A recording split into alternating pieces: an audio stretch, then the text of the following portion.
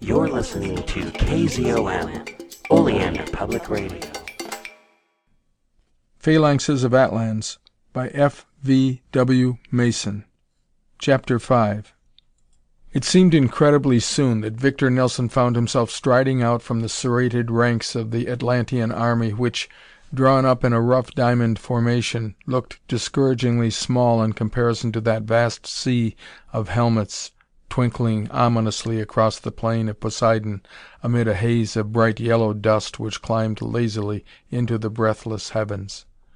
The Jarmuthian army, numbering perhaps 60 or 70,000 effective troops, lay encamped in a great salient formed by a convolution of the Apidanus and formed the only Jarmuthian tract of the great valley lying south of the boiling river. Like low-lying snowdrifts, the sheen of the enemy tents struck Nelson's eye as he strode over the bright green turf to battle for Richard Alden's life. There was something back of those nasty grins of the ambassadors, he reflected. I wonder what deviltry they're cooking up. He glanced at a stalwart Atlantean herald who, nervous in the extreme, clutched his brazen dolphin-shaped horn and followed in the American's wake together with a sad little company. Weeping, moaning, and dressed in plain black robes marched 6 really lovely girls, they who would perish on Beelzebub's altar if Nelson failed. Bitter were the looks of the guards as they secured the hands of the victims, and many the hopeful look cast at the impassive American when they turned back, leaving the helpless girls to their fate.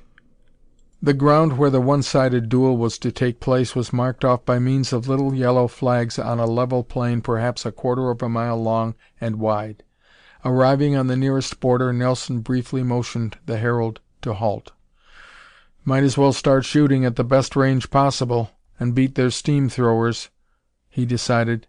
"Wish to the devil I'd a few more cartridges. Only 13 shots between me and Beelzebub's altar in Jezreel, so I'd better not miss. All right, son, toot your horn." With his thumb he gestured the command, whereupon the Atlantean nodded eagerly and, filling his chest, set horn to lips to blow a long, strident note that rang harshly, boldly out over the great plain. While the note of the challenge rang out, Nelson's eyes turned back to regard the Atlantean array and detected, far in the rear, a huge pillar of dust which must mark the progress of the Atlantean reinforcements.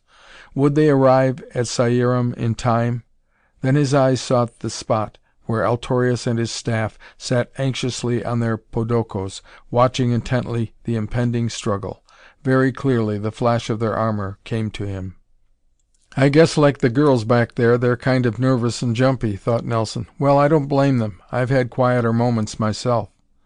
Having blown 3 blasts, the Atlantean herald saluted. Then, with disconcerting haste, made his way back to the ranks of his fellows some 200 yards away. From the Jarmuthian army came an answering blast. Nelson cast a last look on the Atlantean army, breathlessly awaiting the impending duel.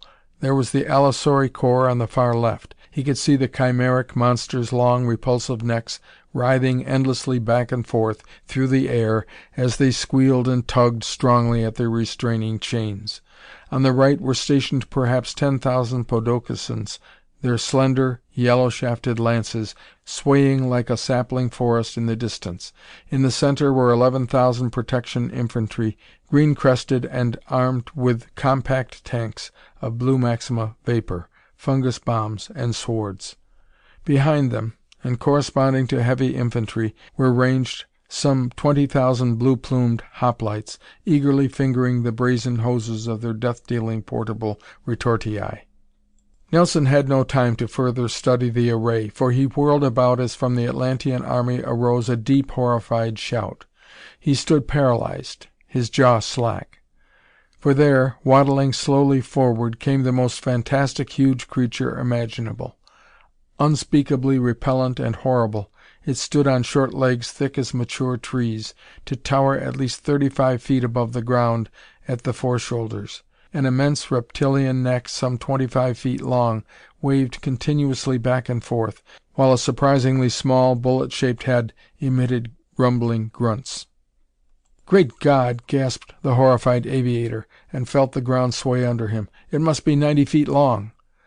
Paralyzed by a dreadful fascination, he watched the ungainly, hill-like reptile shuffle ponderously forward, and realized that, high on its back, was fixed a small fort, rather like those howdahs or boxes which are fastened to the backs of elephants. Chilled with the nearness of death, Nelson counted 6 mail-clad warriors in the howdah. Then the true import of the Jarmuthians' evil jest struck him with full force. 6 men, they said, and 6 men there are, but the treacherous devils mounted them on that walking hillside. Guess Altorius can kiss his 6 girls good-bye right now. Poor Alden. Well, I did my best. A rotten trick. At that moment he felt as an ant must feel on beholding the approach of a human. It was terrifying, the inexorable advance of that colossal, fantastic monster. From behind he could hear the infuriated shouts of the Atlantean army. They knew even he could not hope to withstand the murderous onslaught of the beast now entering the dueling space. On came the Diplodocus, its vast, warty tail trailing over the ground and raising a heavy column of dust, while its mud-smeared sides bore out Hero Giles' statement that here was one of those semi-aquatic titans from the steaming swamps of Jarmuth. Hell! Poor Alden's as good as finished now. What a fool I was to think I could save him. Obedient to an overwhelming fear, Nelson whirled to flee, then stopped as from the depths of his being a stronger power forbade him to desert his friend to certain death. Range 250 yards, he estimated, and whipping up the Winchester, sighted full at the ponderous creature's slimy, snake-like head. When the recoil jarred his shoulder, Nelson dropped the barrel an inch or so to watch. Nothing happened. The great beast was advancing as before, its incredibly long neck weaving steadily back and forth as though to sniff the air. Hell! Struck by a sudden thought, he snatched a cartridge from his pocket, and with that strength which comes to men in their hour of mortal peril, wrenched out the metal-jacketed bullet, to reinsert it backwards into the brass cartridge case. Meanwhile the vast brute had drawn nearer, crushing flat a young oak in its path as easily as though it had been a wheat stalk. "Maybe this dum-dum will do some good," panted Nelson. "If it doesn't, nothing will stop it." Again he sighted until, finding those small orange-red eyes in line with his sight, he fired. This time the gray-brown monster uttered a titanic bellow of rage, halted, and began shaking its clumsy, blunt head. "Hit it, by God!" exulted Nelson, and seized the momentary respite to slip 2 fresh cartridges into the Winchester's magazine. But to his inexpressible dismay, the monster presently resumed its ponderous progress, while the Jarmuthians in the howdah uttered taunting yells that reached him faintly, while the sun flares glinted on their brandished swords and lances. One of them plucked a fungus grenade from his belt and flung it with all his might in Nelson's direction. The missile fell to the earth far short of its destination, and seemed to break rather than explode, at the same time expelling that deadly greenish-yellow vapor, which, blown away by a strong wind, fortunately came nowhere near the doomed aviator. "Oh, you will?" Nelson sighted swiftly at the grenade-thrower and fired, whereupon the Jarmuthian, some 150 yards distant, spun crazily about, flung both arms towards the amber-yellow sky, and toppled from the howdah, for all the world like a diver in quest of pearls. From both breathless armies rose a terrific shout. Accustomed as they were to the visible destruction of the retortii, this noisy yet invisible death was appalling. But Nelson's agonized attention was not on the assembled armies, for nearer came the mountainous Diplodocus, its lumbering strides making the howdah sway like a ship in a gale and preventing the use of the portable retortii. Nelson planted both feet, took fresh grip on his waning courage, and shot again, this time aiming at a gigantic black-bearded warrior who seemed to be training one of those portable retortii upon him. Again the Winchester cracked, and this time the black-bearded man sank from sight, back into the howdah, while his companions, uttering vengeful shouts, tossed more fungus bombs at the lone, heroic figure barring their progress towards the 6 bound and shrieking maidens. Towering thrice as high as the largest African elephant, the Diplodocus was now but 75 yards away. He had hit it, that Nelson could tell, for a large shower of blood sprayed from the monster's neck. Then, uttering a despairing curse, he sent a shot smacking squarely into the left shoulder, at the base of that mast-like neck, with fervent hope of finding the heart. But the heavy bullet bothered the cyclopean reptile no more than a sting of a mosquito. On it came. In another minute it must stamp out Victor Nelson's life beneath feet as large as hogsheads. Damn! Nelson snapped the ejector lever, throwing out the spent cartridge. "No use," he whispered. "Can't phase that hill of meat, but I might as well kill all of those bloody cannibals I can." With amazing speed and accuracy he picked off 2 of the remaining Jarmuthians, whose shining bronze armor could nowise withstand the wicked impact of modern nickel-jacketed bullets. One of the stricken men for a moment dangled with the last of his strength from one of the chains securing the howdah to the enormous creature's back, then tumbled heavily some 40 feet to the earth. Only 2 shots more in the magazine. Nelson suddenly found himself very cool. 2 shots, and then he was conscious of that great snake-like head darting viciously in his direction. A huge slobbering mouth, studded with teeth a foot long, yawned redly before him like a nightmare incarnate, blotting out consciousness of all else. Then Victor Nelson, fighting to control his strumming nerves, deliberately sighted into a great orange-colored eye, saw the narrow black iris over the Winchester's front sight, and knew the huge, warty head was not 10 feet away.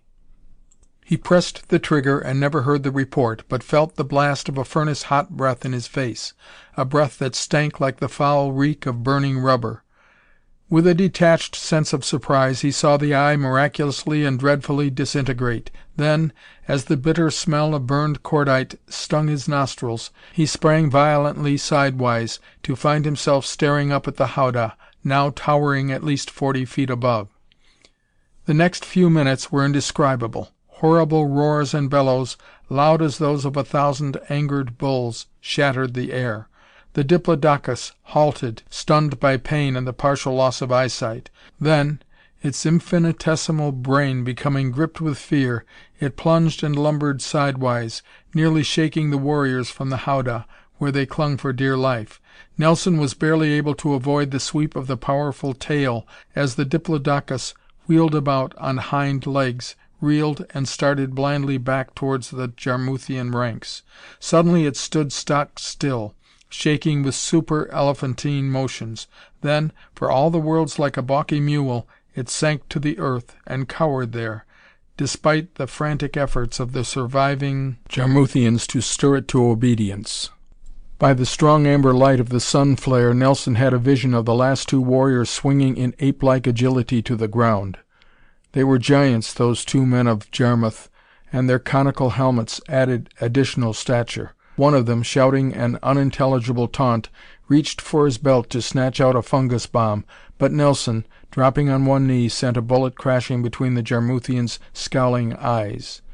Even as he fell, the last of the 6 champions unwisely ignored his retortii and frantically sprang forward, razor-edged sword upraised. Nelson frantically worked the ejector lever, but only an empty click resulted. His heart sank. Hell! The magazine's empty! He had just time to swing the Winchester about and grasp its barrel, as the Jarmuthian, with a loud shout, sprang in, slashing viciously at Nelson's unprotected neck. Using the clubbed rifle like a baseball bat, the American struck out with the strength of despair. There came a resonant clang as blade and barrel encountered each other. Steel is ever stronger than bronze, so Nelson had the satisfaction of seeing the Jarmuthian's sword blade break squarely in 2 near the hilt. Horrified, the black-bearded warrior glanced at the empty hilt in his hand, but, courageous to the end, sprang in like a tiger to grapple with that small, agile man in khaki and serge. "You would, eh?" gasped Nelson. Putting all his strength behind a blow, he whirled up the heavy Winchester, struck out, and felt the solid walnut stock smash fair and square on the conical helmet. Like an eggshell, the bronze helm broke, and the 6-pointed star above went spinning off into the dust. As a tree sways before it falls beneath a forester's axe, so the dark Jarmuthian giant tottered, while the wide, dusty plain of Poseidon echoed with a rumbling, incredulous shout. "There," choked Nelson, incredulous to be still alive. "I guess that'll be about all for today." But he was wrong. From the ranks of Jarmuth rose a terrible, ominous cry, and at the same time there broke out the sibilant hiss of 1,000 retortii. From the Atlantean army came an answering yell, and Nelson turned to race back to the shelter of Altorius' bodyguard, pausing but to arouse the terrified hostages. Swiftly he cast loose their bonds and pointed to the nearest detachment of Atlanteans. Sobbing with joy, the 6 girls fled for dear life just as the first of the allosauri went racing over the plains. Screaming, all-powerful and uncanny war dogs, they bounded grotesquely high in the air, plunging straight towards the Jarmuthian ranks, which greeted them with a searing, billowing blast of their retortii. Though dozens of the terrible creatures fell kicking and writhing beneath the scalding discharge of the retortii, the main body, perhaps 40 or 50 in number, sprang like rending fiends into the dense packed masses of Jarmuthian infantry. Of the ensuing battle, Nelson had but the most confused recollections. The dominating impression was that the fray was awesome, horrible beyond power of description. He recalled feeding the 5 remaining cartridges into the magazine, then clapping on an Atlantean noble's helmet. With Hero John at his side, he joined in a furious, headlong charge of the Podoko Corps. Like a vast glittering wedge, the gallant Atlantean lancers advanced under shelter of the blue Maxima vapor, which, discharged by the protectons, or light infantry, dispelled the scalding steam clouds launched from the Jarmuthian portable retortii. "Halor Van!" Hero John shouted the Atlantean war cry. "Halor Van! Come, friend Nelson, this day shall the treacherous swine of Jarmuth drown in their own blood. Halor Van!" Nelson replied nothing. He was too busy drawing a bead on a gorgeously arrayed enemy officer who appeared to be directing the defense. Faster and faster rushed the Podokos, 40, 50 miles an hour, a carnate thunderbolt hurled straight at the enemy center. Under a hot fire of grenades, dozens of the lancers fell, and once, when a fungus bomb broke nearby, Nelson saw half a dozen Atlanteans tumble from their saddles, the hideous yellow growths already sprouting from nostrils, mouth, and ears. The turmoil became deafening, indescribable, like the roar of a crowded subway. The American had a brief glimpse of a mountainous diplodocus assailed by half a dozen hissing, shrieking allosauri, who, employing jaws and claws, ripped great shuddering chunks of flesh from the agonized and unwieldy monster on whose back the frantic Jarmuthians fought with terrible ferocity. As agile as grasshoppers, those fierce war dogs ripped and worried their prey. One of them clung like a bulldog to the doomed diplodocus's head, though the 20-foot neck writhed and whirled frantically in an effort to shake it loose. Another Allosaurus, whining with eagerness, actually clambered up the back of an assailed giant, only to fall back under the blast of a retortii mounted in the howdah. Bathed in live steam, with bones showing through its melting, quivering flesh, the Allosaurus collapsed backwards, but another instantly took its place, and gaining its goal with a terrific leap, made a shambles of the howdah, tearing the men in it apart as a lion does an antelope. Nelson found himself very busy. The charging Podokosos were now in the midst of the Jarmuthian heavy infantry, slashing down at a maze of yelling, black-bearded Semitic faces. Once Nelson was nearly speared, shooting his assailant just as the lance glimmered over his heart. Again he saw the Atlantean hoplites beaten back amid a pestilential fog of fungus gas, which stretched them in kicking, loathsome heaps on the dusty plain. The uproar became terrific, indescribable, as the whistling streams of the allosauri and the saurian bellows of the diplodoci rose above the shouts of the soldiery to fill the dust-laden air with a dreadful clamor. The battle now swayed critically. A feather's weight on either side, and one army would roll back in red, irretrievable ruin. It was the psychological instant.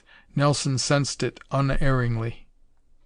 "Look!" shouted Hero John, dashing a rivulet of blood from his eyes. "There fights the dog-begotten Jeroboam himself, Halor Van! Smite, ye soldiers of Atlans, smite!"